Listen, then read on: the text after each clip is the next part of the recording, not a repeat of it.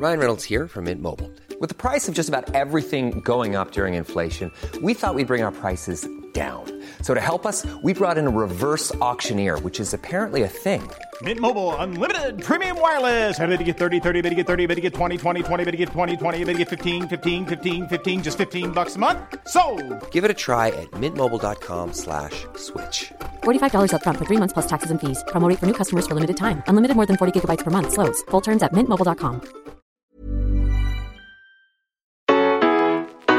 Välkommen till podden 800K. Jag vill ha en klapp. Woohoo! Med mig, Johanna Nordström. Och Irena Porrar. En grej vi glömde säga i första avsnittet som är ganska viktig. Varför vi heter 800K. Ja, Vill du briefa oss? Vi heter 800K för att det är 800 000 kvinnor mellan åldern 18 till 30. Och vi vill väl upplysa att fan vi är 800 000. Och det var lika många som röstade på SD förra valet. Ja. Så att om vi allihopa, 800 000 människor, hade röstat på ett samma parti så hade vi blivit det tredje största. Ja, det är sick. Så det är en dålig förklaring, men nu kanske försöka förstå i alla fall. Bara dra ut tänderna i käften på dem så behöver de aldrig mer tandvård. Det är en jättebra lösning. Ja.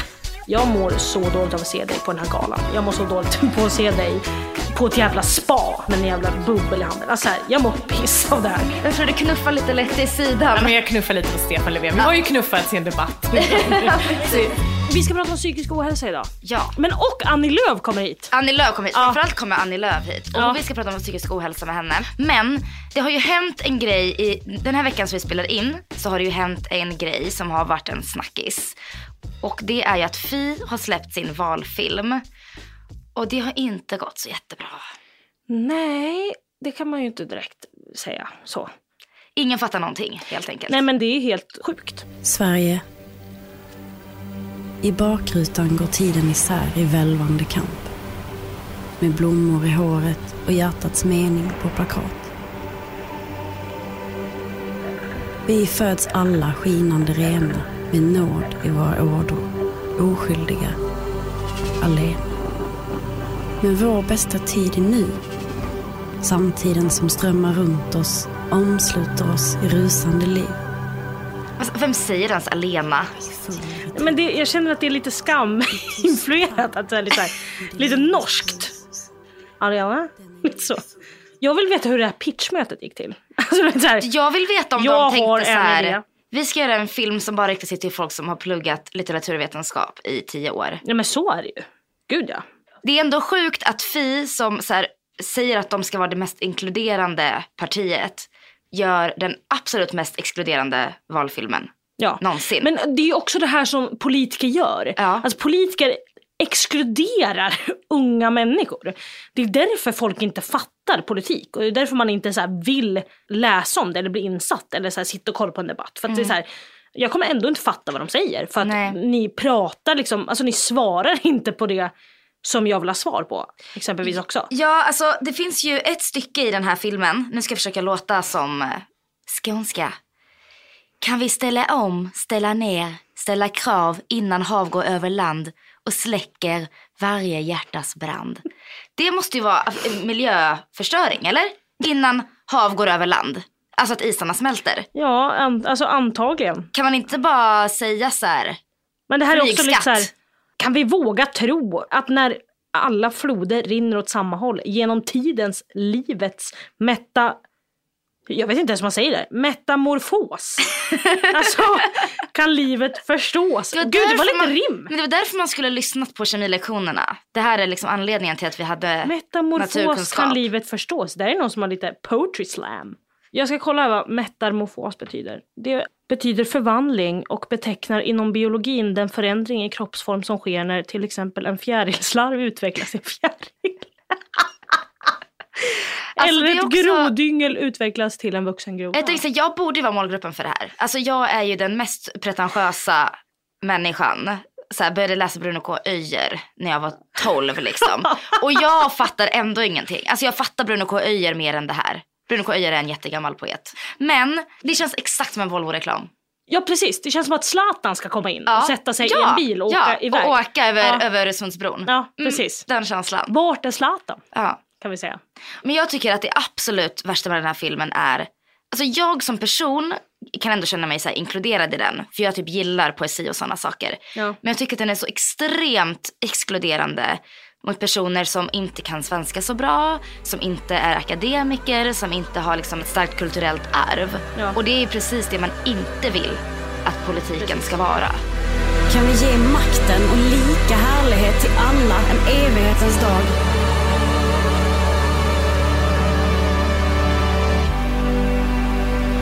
Klart vi kan.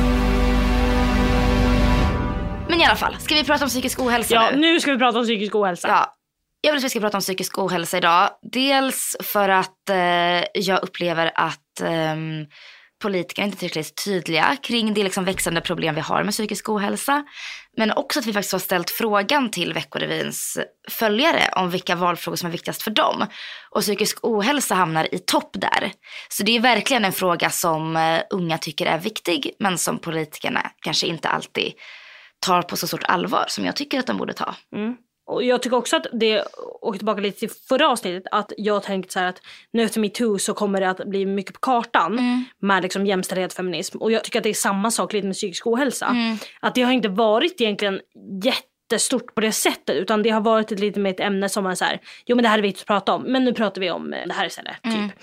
Och att psykisk ohälsa har verkligen uppmärksammats väldigt mycket nu för att folk börjar våga prata om det. Att de har mått så dåligt. Och... Men precis. Och jag tänker också att det är så viktigt för att jag har nog ingen person i min närhet eller så som inte liksom har mått psykiskt dåligt liksom, någon gång. Hur har det varit för dig? Har du haft liksom egna erfarenheter? Ja, jag har växt upp med folk i min närhet som har mått jättedåligt hela mitt liv. Som har varit depression och panikattacker. Så att jag har varit väldigt liksom medveten hela tiden om vad det är. Och att det alltid har funnits i mitt liv. Och sen så har jag själv absolut mått jättedåligt. Mycket under högstadiet. Mycket så här press med skolan och så vidare. Och så här, hur man såg ut för att man som tjej inte får vara tjock. Och man får, du vet, så här, sådana grejer som har varit så här, skapat väldigt mycket självhat. Så att jag har haft det i mitt liv hela tiden. Och verkligen vet så här, fan nu kommer jag få ångest. Eller så här, känner på mig att... Du har lärt känna din egen... Ja, jättemycket. Men sen har inte jag har aldrig haft en depression. Nej. Så jag vet liksom inte hur det känns. För att det är så många som beskriver det så här, man kan inte gå upp. Och du vet så här, och det, när jag ändå har haft folk under min uppväxt som har lidit av depressioner, så har det varit så här att man ser så här, vad fan det gör med en människa. Och att det är liksom så allvarligt. Och att det är så här, den här personen kan inte göra någonting. Nej. Alltså jag har haft depression i perioder. Men så här, funktionell depression. Alltså att jag har fortfarande kunnat sköta mitt jobb. Men jag har sovit hela tiden. Alltså när jag inte jobbar. Och för mig har det varit typ som att ha grov PMS fast hela tiden. Alltså att man gråter så här varje dag i 1 år för att mjölken är slut typ. Istället för bara några dagar innan. Nej men det är hemskt, men det är exakt så det var för mig. Men jag har ändå haft tur som ändå har liksom kunnat sköta resten av mitt liv. Och egentligen, jag tror att jag tycker att det är tur för att då har inte jag behövt berätta för folk. Nej. Alltså för att allt har verkat ganska bra, förutom för dem jag liksom har bott med eller levt med eller liksom mina bästa vänner och så. Sen har jag också haft panikångestattacker, fast jag har haft det 2 gånger i hela mitt liv. Och det är liksom fortfarande min största skräck att få det liksom. En gång fick jag det, jag var 18 och jag vaknade på natten av att jag fick en panikångestattack. Fy. Det var det sjukaste. För jag vaknade och bara, jag håller på att dö. Och sen en gång fick jag det för 2-3 år sedan. När jag satt på en så här restaurang i Miami med mina kompisar och med min man. Och bara, jag mår lite konstigt. Och så bara sprang jag ut i restaurangen in i en park. Och så här typ kräktes och kunde inte andas. Och sen var det över på 10 minuter. Så var det som att ingenting hade hänt. Men det är det som är så läskigt tycker jag. För att jag har fått panikångestattack en gång. Och det var kanske typ 1 år sedan. Så det var väldigt liksom nyss typ. Och då visst, man författar ju inte riktigt då vad det är som händer. Nej. Utan att jag minns på att jag låg i min säng och bara så här, kunde typ inte andas. Och bara, det var så tryck och jag bara grät. Och jag bara, gud, jag vet inte vad det är jag gråt för. Vad jag är ledsen för. Jag får panik. Jag kan inte ställa mig upp. Så här, det är ingen luft här inne. Alltså det blev så här verkligen typ svart. Och sen så bara, lugnade ner sig och jag bara, men gud, var det här en panikångestattack? Var det? Börja googla typ. Ja, men ja, verkligen. Och bara shit, nej men gud. Så att nu tänker jag så här, när man är ledsen så blir jag så här, tänk så kommer det nu. Ja. Tänk så blir, alltså så här, att det blir den. För jag är väldigt bra på att så här, samla ihop all min så här, sorg i den situationen. Att jag så här, jag tar inte ut någonting, typ så här, om någonting händer, att jag bara så här, nu blir jag ledsen. Utan att så här, okej, skitsamma. Du blir en tickande bomb istället. Ja men typ. Och sen så bara, när det bara rinner över så bara så då blir det så här kaos. Verkligen. Och jag tror att det var liksom det som hände typ, då. Men på något sätt också så blev jag lite skrämd av att sånt här har blivit så normaliserat. Alltså det är nästan lite så här för normaliserat. Alltså det är bra att vi pratar om det. Jättebra. Men att alla tror att alla är sjuka. Ja, precis. Och att det blir lite så här att man ska ha ångest. Alltså du vet så. Men att man kanske inte behöver ha det.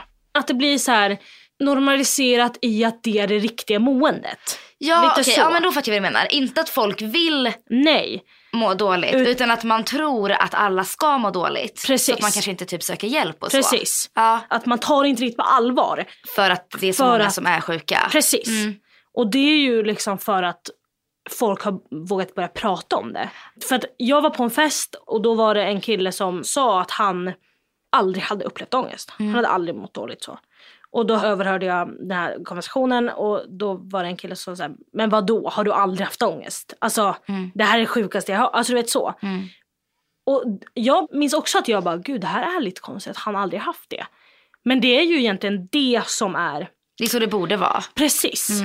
Och att det är lite så att det blir för norm att så här, det är så här vi ska må. Ja, precis. Men det är ju pissigt. Och det som kan hända då är att man inte tar det på lika stort allvar. Precis, typ. Och att man inte söker hjälp eller att man... liksom, det blir en backlash typ. Ja, precis. Jag fattar. Men det är ju faktiskt också så att det här är ju inte bara en känsla vi har, utan det finns ju faktiskt siffror som visar på att det är så här. Och man kan ju säga att den yttersta liksom, konsekvensen av psykisk ohälsa är ju självmord. Och nu kommer vi prata lite kort om självmord, bara så att ni som lyssnar vet det. Om ni tycker att det är jobbigt så kan ni spola förbi det här.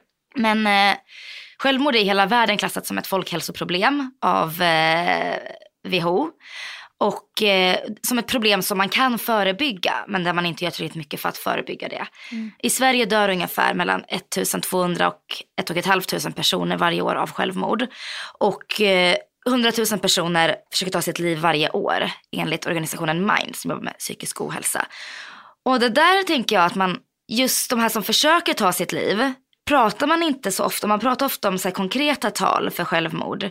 Men tänk att det finns 100 000 människor som känner att det är sista utvägen. Det är så jävla sorgligt. Det är så många. Och sen skriver Mind också att 500 000 personer i Sverige har självmordstankar. Och det är också så extremt mycket. För att jag som ändå har haft depressioner har ju aldrig haft liksom riktiga självmordstankar. Nej. Jag har mer tänkt så här, det vore skönt att få sova väldigt länge. Typ. Men jag har aldrig tänkt så här, undrar om jag kanske borde ta mitt liv. Så det är ganska, alltså det är väldigt grovt liksom. Ja. Och under de senaste decennierna så har ju antalet självmord minskat överlag, ganska sakta men ändå minskat. Förutom i åldersgruppen unga. För där ökar självmorden. Och framförallt då bland män. Jag ska också säga det att vi har tagit fram lite ställen man kan höra av sig till om man lyssnar på det här och känner att man mår dåligt eller har självmordstankar. Dels är det hjälplinjen som man når på 0771 22 00 60. Om du är under 18 kan du vända dig till BRIS. Det finns också en organisation som heter Jourhavande medmänniska. Och organisationen Mind som vi pratade om innan. Så man kan både chatta med på mind.se men också ringa. Och det är anonymt va? Ja, det är anonymt. Och man kan också ringa till 112 och få prata med en jourhavande präst. Så är det liksom superakut så kan man faktiskt ringa till larmcentralen. Så kom ihåg det om ni känner att det blir för mycket för er att hantera. Ja. Men som sagt, som jag sa innan så är ju självmorden liksom yttersta konsekvensen av psykisk ohälsa. Men även den vanliga psykiska ohälsan då har ju ökat, framförallt bland unga, precis som självmord har. Och bland barn i åldrarna 10-17 så har det faktiskt ökat med 100% de senaste åren. Och bland unga vuxna, 18-24, har det ökat med 70%. Och den största gruppen som mår dåligt här är unga kvinnor. Ja. Alltså precis de som lyssnar på den här podden. Ja. Vad tror du att det beror på? Det är så svårt att säga på något sätt. Alltså, för jag vet att dels så är det den här liksom, bilden av kvinnor. Att man ska så här, se ut på ett visst sätt, man ska vara på ett visst sätt. Så här, att egentligen hur liksom samhället ser ut överlag. För det vet jag, det var det som triggade igång mig. Ja. Alltså så här, att jag måste se ut på ett visst sätt. Jag måste vara på ett visst sätt. Och jag måste leva upp till att typ killar vill ha mig. Annars så... Ens värde ligger i att vara... Precis. Och det skapade jättemycket ångest självhat hos mig. Och så jag tror också att så här... exempelvis, det är många som pratar om sociala medier också. Att det kan bygga upp en grej. Och det vill jag också säga, för att jag tycker att så här, influencers och sånt där, jag klarar inte av att se deras liv. För att jag mår så jävla dåligt av att se att de står på en strand. Men det är bästa tipset är så här, avfölj alla som får det att må dåligt. Precis, och jag gjorde det för typ 2 veckor sedan. Avföljde alla som jag på så här, även om det var så här, folk som jag kanske hälsar på när man är så här, ute och galejar. Man ser inte galejar. Det är en sak som är säker. Partajar. Men galej är lite roligare ord. Galeja. Kan du bara säga festa, snälla. Men ute och tar sig en liten öl. Kanske. Ute på lokal. Ute på lokal. Skitsamma. När man träffar på folk någonstans. Även fast det är folk som jag så här, kanske hälsar på. Så valde jag att avfölja de människorna. För att jag bara säger, jag mår så dåligt av att se dig på den här galan. Jag mår så dåligt på att se dig på ett jävla spa någonstans med en jävla bubbel i handen. Alltså här, jag mår piss av det. Alltså min största pissmående person är ju Elsa Hosk. Alltså jag avföljer och följer henne hela tiden. Jag vet inte vem det är, Elsa Hosk. Elsa Hosk, supermodellen. Alltså hon är jättelång. Det har jag jättemycket komplex för, alla som är långa, för jag är jättekort. Alla som har långt hår har jag också komplex för att mitt hår börjar gå av för att jag har blonderat det så mycket. Hon är så smal, hon tränar varje dag. Hon har jättedyra väskor och reser jorden runt. Och jag får panik. Alltså, hon är ju också en Victoria's Secret Angel. Ja, men jag klickar inte ens. Där går gränsen. Då går jag inte ens in. Alltså nej. Ja. Det funkar inte. Något belopp. Alltså det händer liksom inte. Men jag kan liksom inte sluta. Alltså jag avföljer och följer. Jag liksom triggar mig själv. Men vad är det som gör att du vill följa? Jag vet inte, jag tänker att hon ska typ inspirera mig till att... Till vad? Till att bli mer som hon. Till att du ska gå på catwalk med de där vingarna. I 1,59 stapplar fram. De bara, nej tack. Tack men nej tack. No, thank you. Som att också min längd var mitt enda problem. Jag bara, allt annat funkar ju. Ja, men sådana där människor, nej men det finns inte att jag ska få dem. Men samtidigt som ju du och jag har pratat om i liksom andra sammanhang, vi jobbar ju tillsammans, är ju att det också är så lätt för alla att säga så här, allt sociala mediers fel. Ja. Och det är ju verkligen en förenkling av problemet. Precis. För att de vanligaste orsakerna till psykisk ohälsa är traumatisk livshändelse exempelvis, livshotande fara. Nu läser jag upp en lista här. 3. Långvarig stress, dåliga arbetsförhållanden, dåliga sociala relationer, social och miljömässig påverkan. Och det är ju Instagram. Precis. Skador på hjärnan, genetiska faktorer, kroppslig sjukdom eller alkohol- och drogmissbruk. Ja. Så det är liksom de 10 liksom vanligaste orsakerna till varför folk liksom mår dåligt. Det kan bero på massa olika saker. Och vi ska prata med Annie Lööf vad hon tror det beror på och vad hon tänker göra åt det som politiker. Och också då det viktiga här är, vad vill partierna göra? Ja. Åt liksom psykiatrin. Ska vi bara nämna att det finns ju väldiga brister i sjukvården här, vilket är en av anledningarna, tror man, till att bland annat självmorden ökar. Alltså att sjukvården inte kan ta hand om de som har psykiska problem, alltså psykiatrin. Okay. Dels är det jättelånga köer för att få vård. Vi har ju något som heter vårdgarantin i Sverige, det är att man ska träffa en specialistläkare inom 3 månader, tror jag att det är. Och de det är tiderna, så långt. Jag vet, alltså tänk dig att må så dåligt och så är det 3 månader och inte ens det får man.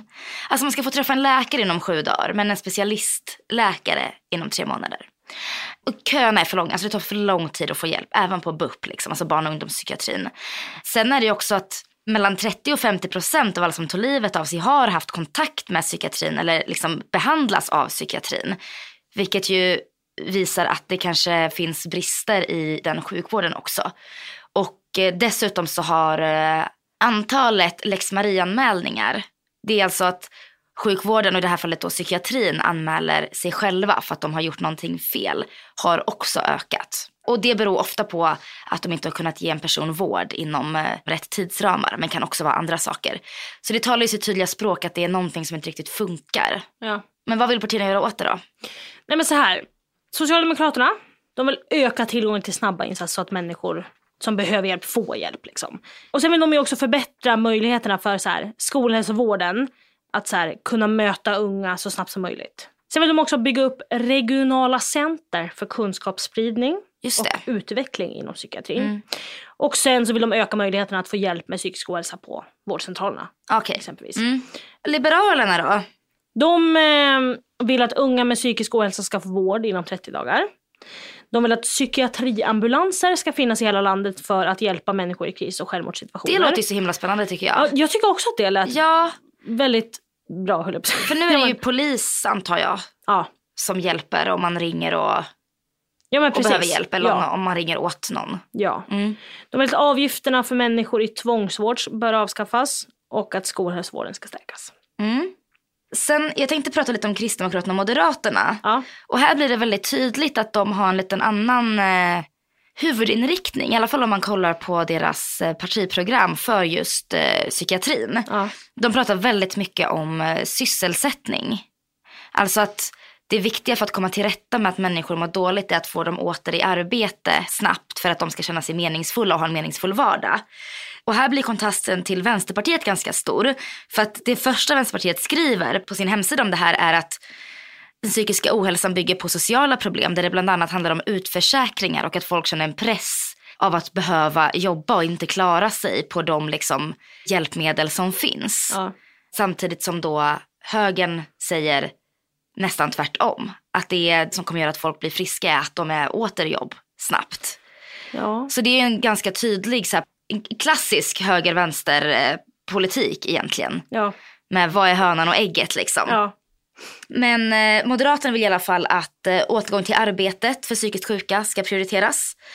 Och en grej som jag faktiskt tycker är bra, som de andra inte har nämnt så mycket i sina partiprogram, är att man ska lägga ännu mer fokus på arbetsgivaren och arbetsgivarens ansvar vid psykisk ohälsa.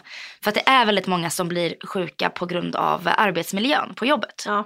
Och Kristdemokraterna pratar också mycket om BUP och att korta köerna. Och det har de egentligen alla partier gemensamt. Precis. Sen kommer ju då Sverigedemokraterna. Där kan man ju alltid liksom hitta nästan lite humor. Ja, men man kan alltid... Alltså, så här då. Nu läser jag innantill här. Istället för att som de andra partierna lägga pengar på att personer som vistas i Sverige utan tillstånd endast ska betala 50 kronor för tandläkarbesök vill vi satsa pengarna på att korta köerna, att möjliggöra fler sjukbäddar och att öka kvaliteten över hela landet. De här 50-lapparna då, de ska rädda Sverige. Ja. Nej, men det är ju helt orimligt.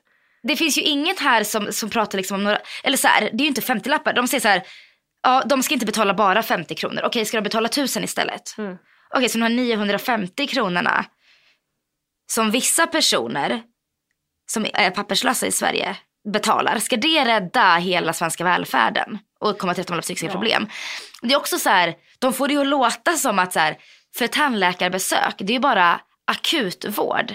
Alltså att så här, det är liksom fara på riktigt. Det är bara då papperslösa har rätt till tandläkarvård. Så det är en extrem förenkling. Och att säga så här, istället för att som de andra partierna, som att partierna liksom har så här, det är papperslösa tänder eller så är det svenska folkets välmående. Det är de två. Och det blir så här, jag bara, men det här, hur kan de fortsätta vara en sån parodi på sig själva? Om papperslösa inte fanns i Sverige, då skulle alla må jättebra. För att då skulle inte staten behöva lägga massa pengar på deras tandvård. Nej. Så enkelt är det. Det är i princip det enda som står. Vi plockar ut tänderna bara, tycker jag. Ja. Och så blir det bra. Ja. Bara dra ut tänderna i käften på dem, så behöver de aldrig mer tandvård. Nej. Det är en jättebra lösning. Klappat och klart. Och vad Centerpartiet tycker om de här frågorna behöver vi faktiskt inte läsa på hemsidan. För nu ska vi faktiskt prata med självaste Annie Lööf.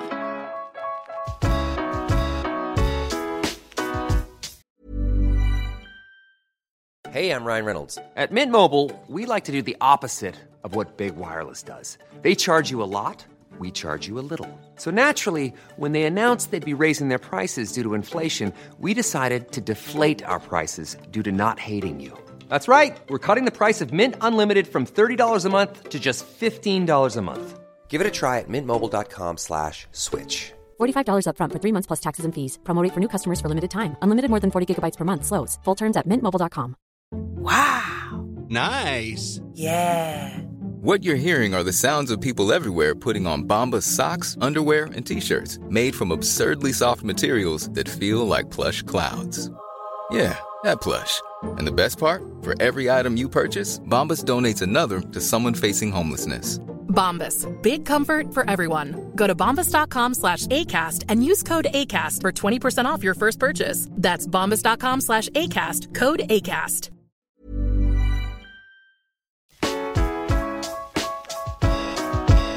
Vi har Annie Lööf med oss. Gud vad kul att du är här. Ja, men jättekul att få komma hit. Hur är läget? Läget är bra. Ja. Det är ju mycket snö ute nu så man har pulsat fram här och är glad att sitta här med en kopp kaffe och få prata med er. Var det lätt att hämta kaffe? Nej, jag spillde ju ut mjölken på dig och på golvet. Och, ja, men där fick ni se mig torka upp mjölk. Ja, det var väldigt folkligt tycker jag. Jag vill ändå liksom lyfta det här. Ja. Det var väldigt mänskligt. Annie och pressisen torkade mjölk från mina skor. Det var fint. Ja. Är det stressigt så här nu? Märker man att det är så här stressigt nu inför valet? Ja, men det är valår, verkligen. Och det har dragit igång ordentligt. Det är många intervjuer, många resor. För man reser ju nästan 2 dagar i veckan runt om. Så att det är en hel del, men det är också väldigt kul. Det är mindre än 200 dagar kvar. Blir du ängslig av det? Alltså, känner du att du så här måste hälsa på alla i SL-spärren och liksom säga tack extra gånger på Pressbyrån? Nej, faktiskt inte. Men jag tänker att hela mitt liv är en enda lång valrörelse. Så att däremot tänker jag på det, men inte särskilt nu i valrörelsen. Utan jag är ju partiledare dygnet runt, så att när jag hämtar min dotter på förskolan så är jag visserligen mamma i första hand, men det är klart att jag finns där om folk ställer frågor, och när jag handlar mat så kommer det fram folk och vill ta selfies eller autografer på kvittot, och det gör de ju även 2015. Autografer? Ja, men det är framförallt män i 25 till 50-årsåldern som kommer fram och säger att, eller kanske inte 25-åringarna, men 40-åringarna kommer fram och vill ha en autograf till sin dotter, och man bara eller hur, ska rama in den. Men säger du nej till selfies nu? Jag har sagt nej en gång faktiskt. Jag låg på gymmet och liksom skulle lyfta bänkpress med mina små vikter. Och så precis när jag ska lyfta upp så kommer det fram en, ursäkta, skulle vi kunna ta en selfie? Jag bara, inte nu!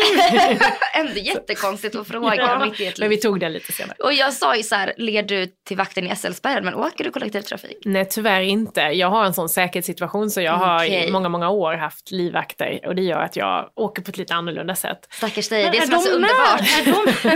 Är de med, alltså så här, hur mycket är de med? De är med jämt. Är de hemma hos dig? Hos dig också? Nej, jag kan ju faktiskt inte gå in på detaljer. Det kanske är dumt att avslöja. Men de är inte med hemma. Nej, är de inte med. De är inte med. Gärna klockslag och datum. Men nej, de är med mig. Men är det inte obehagligt? Nej, det är en trygghet för mig.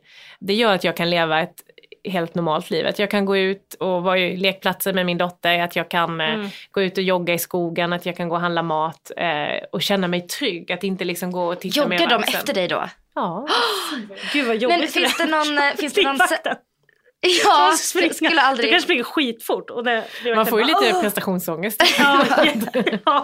Livvakten går sakta efter. Vi tänkte prata lite med dig om psykisk ohälsa och lite annat. Men först så tänkte jag ta upp, vi har fått 3 frågor från våra lyssnare. Och då tänkte jag att vi kör dem så att de får lite inflytande också. Ja, precis. Och då är den första, vad vill du göra för att minska stressen i skolan? För det är ofta det som många unga kan känna så här, att det är stress i skolan, de mår dåligt, får ångest kanske för betyg och läxor och så vidare. Att det kanske börjar där. Precis. Även för de som har slutat skolan, så är det där det liksom börjar. Ja, men den här otillräckligheten, att man inte känner att man hinner med, men också att det är omänskliga krav emellanåt. Det tror jag även vi kände när vi gick i skolan. Jag tror på fler vuxna och lärare i skolan som kan hjälpa och som kan underlätta. För att det finns en del som är lättlärda och där det går liksom jätteenkelt. De behöver spåra sig att kunna göra ännu lite mer.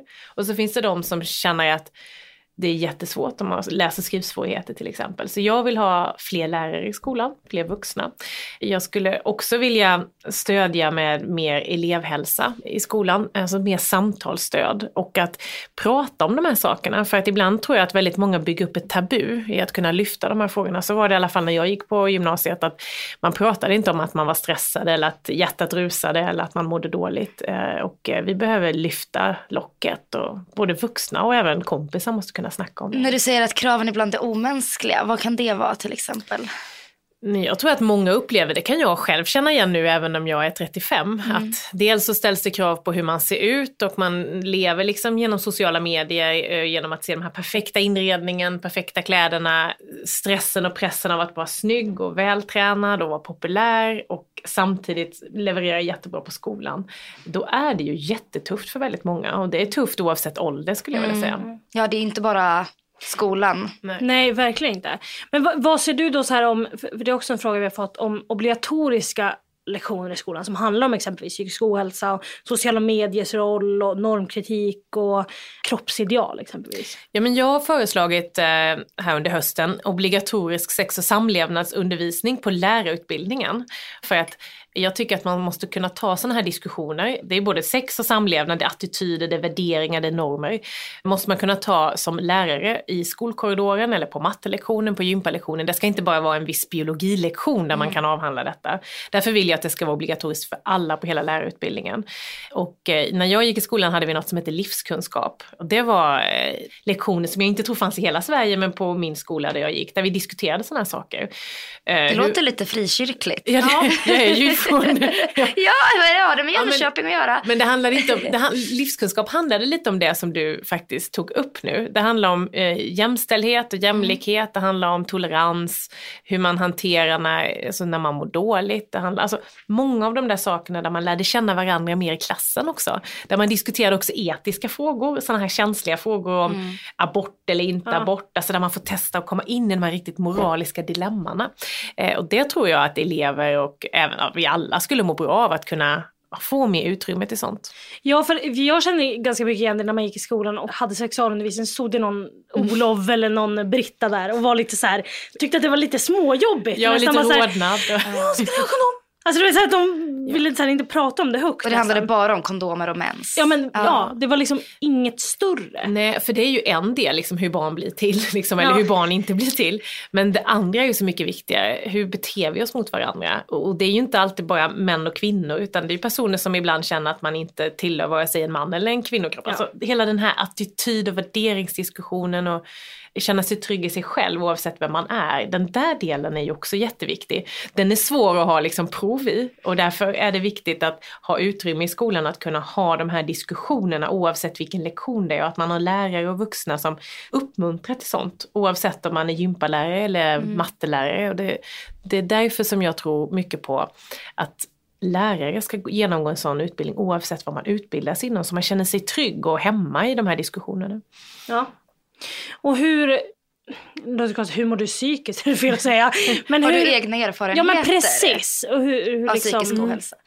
Nej, men jag har faktiskt mått väldigt bra under hela min uppväxt och har varit en person som inte har behövt ha hjälp och liknande. Däremot har jag ju haft det som väldigt många andra har, den här stressen av att inte räcka till. Jag spelade mycket fotboll, jag jobbade extra, jag var väldigt duktig i skolan och la mycket tid på det där. Och då förstår vem som helst att det där är ett svår kombination att få ihop. Så det är klart att jag har upplevt den här stressen. I mitt vuxnas liv sen nu när jag har jobbat så har jag varit öppen också med det. Att varit väldigt nära att gå in i väggen ett antal gånger. Och hur nära man är liksom den där branten som kommer. Och hur det känns. Sorg har jag varit med om. Nära anhöriga som har tagit livet av sig och gått bort. Som också har varit ett trauma såklart. Men det har inte påverkat min psykiska hälsa på det sättet. Du har inte liksom haft ångest? Nej. Vi pratade om det här innan. Så här, vad sjukt att det finns folk som aldrig har haft ångest. Ja. Fast också inte sjukt, för det är så det ska vara. Men jag tror också att det handlar om att även om man inte har haft känt den här ångesten eller varit ner i en sån djup depression till exempel, så har ju i stort sett alla känner någon som har varit där. Och man har liksom levt nära. Jag har haft väldigt nära vänner som har mått oerhört dåligt. Sen är jag väldigt tacksam över att jag har kunnat hålla mig på den sidan av att jag kunnat känna att jag har varit frisk och liksom varit stark på det sättet. Men även jag har ju dagar där jag känner att man är helt otillräcklig. Även nu när jag är partiledare och liksom det är fina och härliga rubriker, så kan man ju ha dagar ibland där man bara känner att man inte pallar. Och det är viktigt att kunna erkänna det. Jag tycker det känns jätteskönt att höra att du inte alltid pallar. Ja, precis. Märker du också den skillnaden för att du är kvinna också? Att du kanske får mer skit eller får mer andra rubriker än vad liksom dina manliga kollegor får? Ja, men jag tror att det finns en annan förväntansbild på kvinnliga respektive manliga politiker. Alltså jag ska ju inte bara vara bäst i debatter när jag håller tal, utan jag ska se snygg ut också och lyfta upp rätt design och hinna träna. Och så ska jag vara en bra småbarnsmamma dessutom och hämta och lämna, för annars är man ju inte en bra mamma och sådär. Och jag försöker hinna med allt det där, hämta och lämna på förskolan och hinna shoppa kläder och göra bra på jobbet. Men ibland så åker inte jag heller. Min svaga punkt när jag känner att det är svårt att hinna med, det är när jag inte får sömn. Och jag är en mamma då till Ester som är 2,5. Alltså, när hon är förkyld, de hostar ju nätterna igenom. Och så ska man gå upp och leverera 10 timmar på jobbet dagen efter.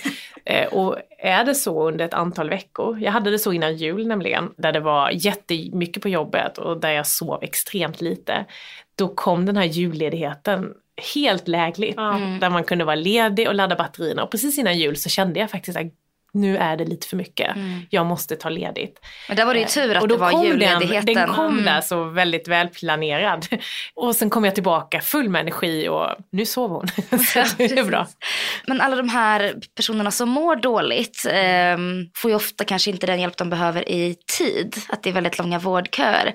Och jag läste att ni vill ha något som heter samtalskonsulenter. Kan du berätta lite om det? Ja, men bara lite kort innan, så jag blir så frustrerad när jag ser att BUP-köerna växer. Alltså köerna till barn- och ungdomspsykiatrin. Och de växer i hela landet. Det är inte något ställe i hela Sverige som klarar av att leva upp till den här vårdgarantin som man kallar det för, att man ska få vård i tid. Och när man mår dåligt, antingen som ung person eller föräldrar till någon som mår dåligt, då vill man ju ha hjälp och inte en kölapp.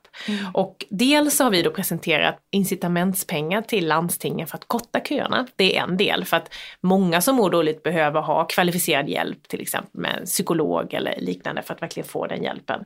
Men en del behöver också mer ha det här samtalet och liksom knuffen i sidan, en vuxen som liksom känner att man dels har viss professionellt stöd såklart, men där man känner att det finns någon som lyssnar. Och då har vi föreslagit att man ska titta på så här samtalskonsulent eller samtalsstöd, där man till exempel låter undersköterska gå eller en sjuksköterska ha en speciell utbildning, en kortare utbildning där man lär sig att hantera sådana här frågor som kan avlasta då psykologer till exempel eller terapeuter som annars har de här mer djupgående samtalen. Och vi ser ju att den psykiska ohälsan har vuxit dramatiskt de senaste 20-30 åren, och då måste vi göra på ett lite annat sätt, där det inte bara krävs liksom den här avancerade hjälpen och remisserna till sjukvården och sådant, utan där man stärker upp ungdomsmottagningar, där man stärker upp elevhälsan i skolan, där man ser till att de som redan jobbar inom vården kan få en kompletterande utbildning och kunna vara till exempel ett samtalsstöd. Och där kan man ju också, man känna att om du till exempel kommer till, om jag är en samtalsstöd, och så känner man att nej, men du har en mer komplex situation, det är inte mig du ska prata med, att man då kan slussa dem vidare in i barn- och ungdomspsykiatrin så att de får rätt hjälp. Man har testat det här systemet med enkla samtalsstöd i Norge och i Storbritannien till exempel, vilket har lett till att den psykiska ohälsan har gått ner. Så det finns vetenskapligt prövat just det här systemet, och jag tycker att Sverige borde testa det. En fråga som inte är så politisk, men som säger kanske mer om dig som person, är om vi kör lite fuck, marry, kill här. Ja. Alltså välj någon annan partiledare som du skulle då ligga med, gifta dig med eller döda. Det där vågar jag faktiskt inte svara på. Men det behöver inte döda. Säg knuffa lite lätt i sidan. Ja, och en kram. Och en kram istället för ligga. Ja, men någon som jag skulle vilja krama. Alltså, ligga med. Ja. Nej, krama. Okej. Vi tar det på politiska nivå. Krama. Vi kramas. Nej, men då skulle jag nog ge Jonas Sjöstedt en kram. Jag vill markera en kram. Vi står ju på helt olika planhalvor ideologiskt, men vi reser ju runt i landet på debatter. Och debatt ska man ju ha med sådana man tycker helt olika som. Och jag gillar han som person. Han är liksom chosefri och ödmjuk. Trots sina åsikter får man väl säga, så han kan få en kram. Sedan Mary, men det är ju mina allianskompisar. Om du får välja en. Men då skulle jag nog säga Ebba. Girl power. Jag tror du knuffar lite lätt i sidan. Men jag knuffar lite på Stefan Löfven. Vi har ju knuffat sin debatt. Så jag knuffar honom lite i sidan. Det låter bra. Så då har vi alltså svaret på Fuck, Marry, Kill i politikerversion. Precis. Vi pratade lite om det innan, om det här med MeToo, att jag tyckte att det krävdes MeToo för att politiker och för att media skulle reagera. Och lite så känns det som att det är lite med psykisk ohälsa också. För att de här senaste 4 åren så är det någonting som mycket unga har börjat prata om psykisk ohälsa väldigt mycket mer. Och att det är då på något sätt som, och det är ju otroligt bra i sig att politiker liksom reagerar. Men ibland så känns det som att det kanske att folk spelar på det. Förstår du hur jag tänker? Ja, men jag förstår hur du tänker. Och till viss del kan det nog vara så ibland. Att man ser ett problem som många lyfter och så tar man den till sitt. Och så liksom föreslår man åtgärder. Men jag var så otroligt frustrerad under MeToo. För att typ 2 år innan det hade jag ett feministiskt sommartal som enbart tog upp utsatta kvinnor och vad vi behöver göra för att stärka jämställdheten. Jag fick bra med media då såklart, men vi är ju ett antal som har drivit de här frågorna under en lång tid, även när det inte var populärt utan när det fortfarande också var viktigt. Det är ju inte ogjort, för när väl MeToo kommer då har man ju både förslagen och liksom erfarenheten av att driva de frågorna, men på ett sätt är det rätt bra att vi politiker också ibland kommer in lite efteråt, för att vi sitter ju på ett förtroende från våra väljare. Vi sitter på ett förtroende av att vi ska lyssna på människor. Och då är det rätt bra att när människor nu lyfter psykisk ohälsa eller ojämställdhet eller liknande, då är det inte fel att politiker tar efter och också bana vägen där. För att ibland så kan jag känna att vi kanske inte lyssnar alla gånger och så pratar vi om något helt annat. Jag sa det i riksdagens partiledardebatt i januari, där jag var en av få som lyfte jämställdhetsfrågorna om MeToo.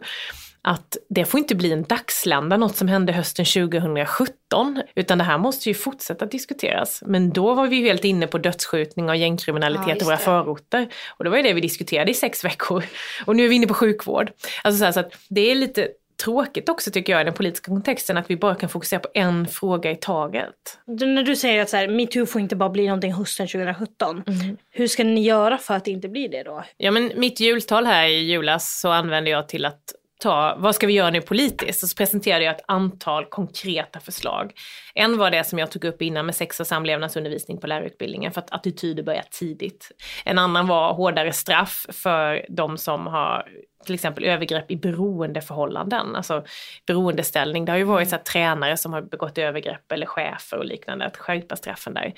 En annan del som vi också har lyft upp handlar om just BUP-köerna faktiskt. För att vi ser, inte minst när jag träffar de här unga tjejerna som har blivit sexuellt utsatta och som säger ju att det är de här många övergrepp eller många sexuella trakasserier som har lett till att de själva får ett självskadebeteende. Och ibland att sexet är en del av självskadebeteendet. Och satsningar då på barn och unga psykisk ohälsa är också en konkret del i detta. Du har ju spelat fotboll. Hur länge spelade du fotboll? Och jag började när jag var 7-8 år och slutade när jag var 20, så ganska länge. Var du duktig? Ja, men jag var rätt duktig ändå. Jag gick på gymnasiet gick jag på specialidrott, så jag hade fotboll på schemat. Och så var jag målvakt i damlaget i IFK Värnamo. Fy fan vad läskigt. Men jag har lärt mig ganska mycket från målvakteriet. Det är en del likheter med att vara partiledare. Man är liksom ensam i utsatta situationer, i strafflägen som i Agendas partiledardebatt. SD-fotbollen. Ja. Och sen, men man är så himla beroende av sitt lag, för det är man ju i fotbollen och i politiken. Men när det väl gäller så här vid straffläggning eller i valdebatter och sånt, då är man ju ensam. Då ligger ganska mycket på mina axlar. Och det jag lärde mig från fotbollen som jag har tagit med mig in i politiken, det handlar lite om mental träning. Att man ska tänka igenom situationer sen innan man gick in på en viktig match, så tänker man igenom hur man sträckte sig upp i krysset för att fånga bollen eller slänga sig. Vad tänkte du när du kom hit idag? Men jag har faktiskt funderat igenom vilka frågor som ni skulle ställa. Och jag har tänkt igenom att jag gärna skulle vilja få fram mitt engagemang för jämställdhet och för ungdomar som mår psykiskt dåligt. Så, men det kanske är ännu viktigare den här liksom sista slutdebatten i valet, för att då är det så otroligt mycket som står på spel. Då tänker jag igenom så här situationer, Stefan säger det här, ja men då kan jag kontra med detta, eller Jimmy Åkesson hoppar på mig om detta, men då kan jag. Men det där är så kul, det här måste jag faktiskt fråga. För att one-liners i partiledardebatter är ju det roligaste och värsta som finns på en och samma gång. Typ sen Jonas Sjöstedt sa till Jimmy Åkesson. Hur fan kom du in hit? Det är ju en klassiker. Ja. Alltså, när jag hör Jimmy Åkesson här prata om klimatfrågan, då kommer jag tänka på ett sånt här flaskskepp, ni vet. Hur kom du in hit egentligen? Skriver du så här one-liners hemma? Står ni och så här? Ja. Har du en one-liner-skribent? Ja, mina medarbetare hjälper mig i detta. Alltså jag har många olika, jag har inte en one-liner-skribent, men vi sitter innan och... Jag tror Johanna skulle passa bra så det annars, om du vill. Nej, men dels pluggar vi på massa fakta och siffror. Och sen så sitter vi och klurar lite på vad man ska, liksom lite one-liners och vad man kan så här trycka till på. Men man vet ju inte vilka ämnen som kommer upp. Och man vet inte när man får ordet. Man kan inte förbereda så mycket, utan man har några i förrådet så att säga. Och ibland har man tur och så kan man liksom ta till den och då... Känner du så här lite så att det kommer solglädje på dig då? Att du bara såhär, deal with it. Typ yes. Så här, yeah. Det tror jag vi alla. Så ni kan nog se så här nöjt leende från alla partiledare i en debatt när man har fått iväg någonting man har tänkt på, så bara yes, I made it. And I did it. Fast ni kan inte visa det så mycket. Så det står att ni, men ni där står kanske liksom du och Jonas ska, du kanske har lite att lära av Jonas där. Han är ju one-liner-kingen i partiledardebatter. Nästa tågresa. Ja, absolut. Ja. Nej, men har du något på Stefan? Nej, men vi kör ju, vi har otroligt tuffa debatter när vi är ute. Och det har vi för att vi kan göra det med glimten i ögat. Och jag har mina one-liners, alla sina. Och vi vet, så han kan säga så här, nu ska Annie säga det här. Då, men det visar också en lite mänsklig sida av oss som partiledare. För att även och respekt. Respekt. Vi är otroligt fräna mot varandra. Alltså så här, tuffa, hårda. Liksom, det bara lyser i ögonen av liksom, ideologisk passion. För vi tycker så olika. Men vi respekterar varandra. Vi låter varandra tala till punkt. Vi kan lyfta varandra så här.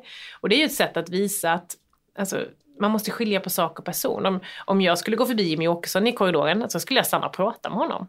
När han har med sig sin son. Vad skulle ni prata om då? Ja, solen och vädret. Och, vilken sol? Snön. Nej, men jag tror att det är jätteviktigt att behandla varandra med liksom respekt. För det vinner man med i det långa loppet. Sen så kan man förakta idéerna och ha debatter om detta. Men förstår du att det finns folk som inte vill prata med till exempel Jimmy Åkesson? Ja, men det förstår jag. Och jag har respekt för det. För att den politiken väcker så extremt mycket känslor, även hos mig. Men jag tror också att jag har sett det som min att fråga liksom hur de mår. Och han var ju sjukskriven ett tag. Fråga liksom hur han mådde och sådär. Bara för att visa att, för de lever ju på det här att vi alienerar dem, att vi liksom ser att vi inte vill prata med dem, så lever de som martyrer. Och jag vill liksom plocka ner det där lite och säga att ja, fast ursäkta mig, ni sitter faktiskt på alla positioner. Det är inte så att ni är utmobbade. Ni har vice talmansposten i Sveriges riksdag. Det har inte mitt parti till exempel. Så liksom kill them with kindness lite. Ja, lite kindness, men sen också riktigt tufft i politiska debatter. Så. Men vad händer om du tvingas välja mellan SD och Löfven då? Ja, den frågan får jag ganska ofta, och då har jag sagt att i ett läge där vi har en alliansregering och vi måste förhandla för att få igenom vår politik, då säger vi nej till att förhandla med SD. Då måste man förhandla med de rödgröna, alltså så Stefan Löfven och Miljöpartiet. Och faktum är ju det att alla alliansens 4 partier har sagt nej till att samarbeta och förhandla med Sverigedemokraterna, och då återstår det ju att förhandla över blockgränsen. Du tror inte det finns någon risk att om valresultatet blir ganska likt att alliansen kommer vilja sträcka ut en hand mot SD för att ta regeringsmakten? Jo, men den risken finns ju. Det är därför vi håller på att prata om det här. Och det är ju därför jag är så tydlig med att alliansen som Centerpartiet ingår i, de kommer inte att samarbeta eller förhandla med Sverigedemokraterna. För att jag tänker inte kompromissa med ett parti som har nazistiska och rasistiska rötter. För att avsluta den här lite i något litet kul, så det finns ju ett klipp här, eller det finns ett citat av dig som är väldigt, väldigt som har blivit så fel. Ja, verkligen. Och det är, alltså, det är inte det du oj, vad spännande. Nej, men jag har trott att du har sagt en grej som du aldrig har sagt, men alla tror att du har sagt det här. Jaha. Ja. Och det är ju det här, i Sverige är det förbjudet att vara kriminell. Ja. Den virala lilla memen, eller vad man ska säga. Jag har använt den giffen många gånger, kan jag säga. Verkligen. Och jag har redan satt och skulle hitta det här, för vi tänkte det hade varit kul att så här, fråga dig och bara så här, men hallå, vad menas det här? Men det är ju själva verket inte ens det. Du säger inte det. Det har ju förvridits om. I Sverige sedan en väldigt lång tid är det förbjudet att bedriva verksamhet med kriminellt syfte, och det är det fortfarande och kommer vara även framgent. Nej, men jag kan förklara. Kommer du ihåg det här? Ja, jag kommer ihåg det här. Det här var för många år sedan. Och så handlade det om upphovsrätt och så här nedladdning. Ja. Och då håller journalisten på liksom i 10 minuter och försöker få ur mig en sak. Och så säger jag så här, fast hon frågar, varför vill ni inte kriminalisera det här? Jag bara, fast det är redan kriminaliserat. Nej, men varför vill ni inte förbjuda det här? Jo, men det är redan förbjudet. Men varför vill inte? Ja, och då säger jag så här, men det är ju alltså förbjudet att vara kriminell i Sverige, eller så där säger jag. Och det är liksom på svar nummer 15. Ja. Och jag är ju jurist med just den här inriktningen på straff och processrätt, så att jag vet ju vad det handlar om, men jag bjuder på den faktiskt. Men många tycker ju så här, hon är liksom lite kock och fattar hon inte det här liksom. Men jag trodde verkligen du hade sagt det är olagligt att vara kriminell. Men någon har ju lagt på ditt ansikte med en Aktuellt-logga och så finns det en textning. Och det är ju det jag har trott att du har sagt. Ja, men det är ju de här med fake news och sånt där. Att man liksom måste jobba med källkritik och vara... Det finns ju också någon annan att jag skulle vara för 30 miljoner invandrare. Det är också en annan som sprids. De är så här, men det är också något så här hopklipp liksom. Så att det är sånt vi som politiker får leva med. Ja, Annie Lööf har inte sagt att det är olagligt att vara kriminell. Det är ju visserligen det. Nej, så ni kan vara kriminella nu, så det är lugnt. Annie Lööf sa att det var okej. Liksom, nej, det är olagligt att vara kriminell. Bara så det är övertydligt. Men om vi ska försöka knyta ihop den här säcken. Vad skulle du vilja säga till alla kvinnor mellan 18 till 30 nu som får rösta? Att använda sin röst till förändring. Att veta att det de gör på valdagen har betydelse framåt. Och det här är ett viktigt val, det är ett avgörande val. Ett vägval för Sverige om vad vi ska gå vad gäller värderingar. Och jag hoppas att de allra flesta funderar på vad är en viktig fråga för mig och liksom känner efter, är det psykisk ohälsa, är det miljö, är det klimat eller jobb, och sen går man in och så följer man ett antal partiledare eller partier på Instagram eller på Facebook för att se vilket parti man tycker är det bästa som representerar ens idéer, och sen röstar man. Det är det viktigaste. Kom ihåg, vi är fler än alla SD-röster. Ja. Nej, men det här är ett jätteviktigt val. Jag är väldigt orolig. Man ser ju när man följer Twitter till exempel som är en spyhink av elaka, hatiska kommentarer. Man glömmer bort ibland att världen är ju full av fantastiska, positiva, optimistiska människor. Och vi kan göra skillnad om vi tillsammans står upp mot de negativa värderingarna som målar in människor i olika hörn och som polariserar. Och genom ett ledarskap som är hoppfullt och framtidsinriktat som tar ansvar såklart, så kan vi verkligen göra skillnad. Grymt. Tack för att du kom hit. Jättekul att vara här. Tack.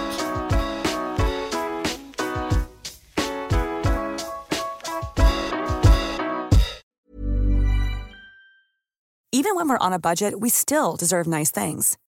Quince is a place to scoop up stunning high-end goods for 50 to 80% less than similar brands. They have buttery soft cashmere sweaters starting at $50, luxurious Italian leather bags, and so much more. Plus, Quince only works with factories that use safe, ethical, and responsible manufacturing. Get the high-end goods you'll love without the high price tag with Quince. Go to quince.com/style for free shipping and 365-day returns.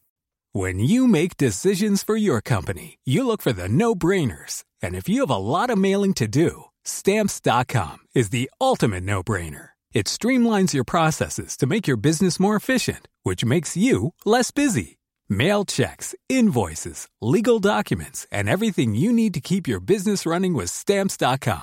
Seamlessly connect with every major marketplace and shopping cart. Schedule package pickups and see your cheapest and fastest shipping options from different carriers. With rates up to 89% off USPS and UPS rates. And with the Stamps.com mobile app, you can take care of mailing and shipping wherever you are. Make the same no-brainer decision as over 1 million other businesses with Stamps.com. Sign up with code PROGRAM for a 4-week trial, plus free postage and a free digital scale. No long-term commitments or contracts. That's Stamps.com.